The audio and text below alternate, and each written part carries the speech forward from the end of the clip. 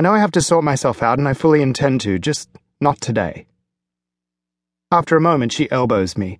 Listen to this one. It actually sounds quite good, and it's in Fairlight. She reads aloud. Large furnished room in spacious house. Share with one other. $100 a week. $100, Tim. Cheap. When I don't reply, she turns, nudges me again. Are you going to call or what? Must be a dump, I say grumpily. Mold, rats. I can imagine it. You have no money, Tim, she says. You just have to take what you can get. Dump or not. She picks up my phone, stabs numbers into it. Come on, she pushes the phone against my ear, so I'm forced to take it. Just ask. It can't hurt. Stop being such a loser. Some bloke called Marcus answers, and we exchange information.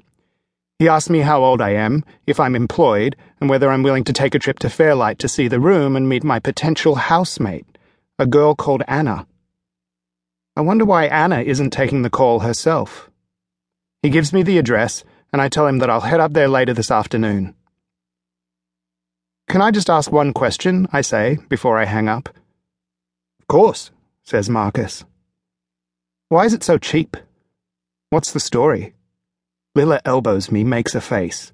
I ignore her. It's a large house, Marcus says in a smooth tone. Very large. Too big really for one girl to live in all alone. You'll understand what I mean when you see it. And Anna's only 20. It would be helpful to have someone around. That's all I want to say over the phone. If you meet me up at the house, we'll be able to tell you more in person. But rest assured, there's nothing to worry about. The conditions are very reasonable. Conditions. The word has an ominous ring to it. I wonder why the room hasn't been taken, and conclude that the conditions can't be as reasonable as Marcus promises. There must be some kind of catch.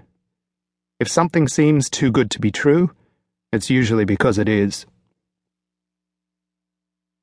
Though I'm suspicious of the insanely low price, I decide to go and take a look.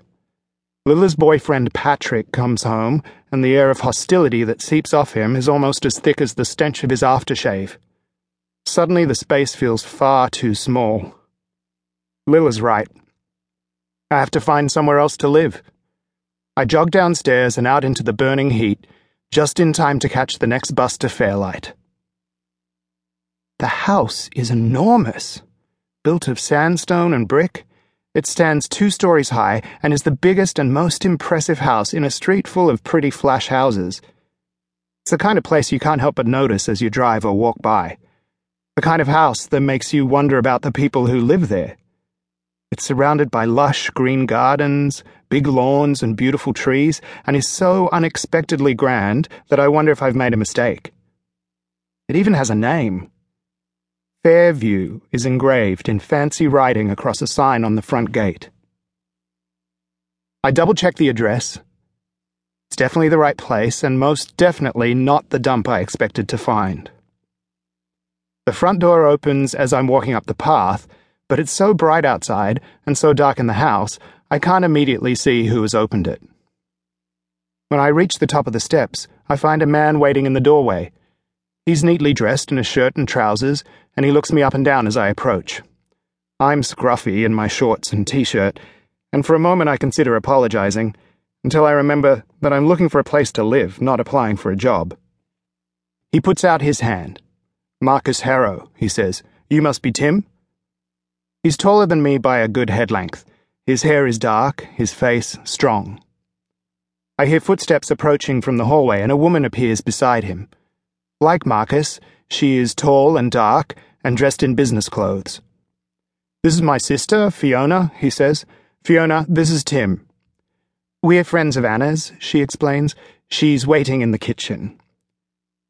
They lead me down a long, wide hallway. It takes a moment for my eyes to adjust to the darkness. The floor is polished timber, the ceiling high and decorated with elaborate plasterwork. We pass numerous rooms, all with their doors shut, and an enormous staircase that leads to the upper story. At the back of the house, we come to a big kitchen and dining area. Unlike the gloomy hallway, this room is full of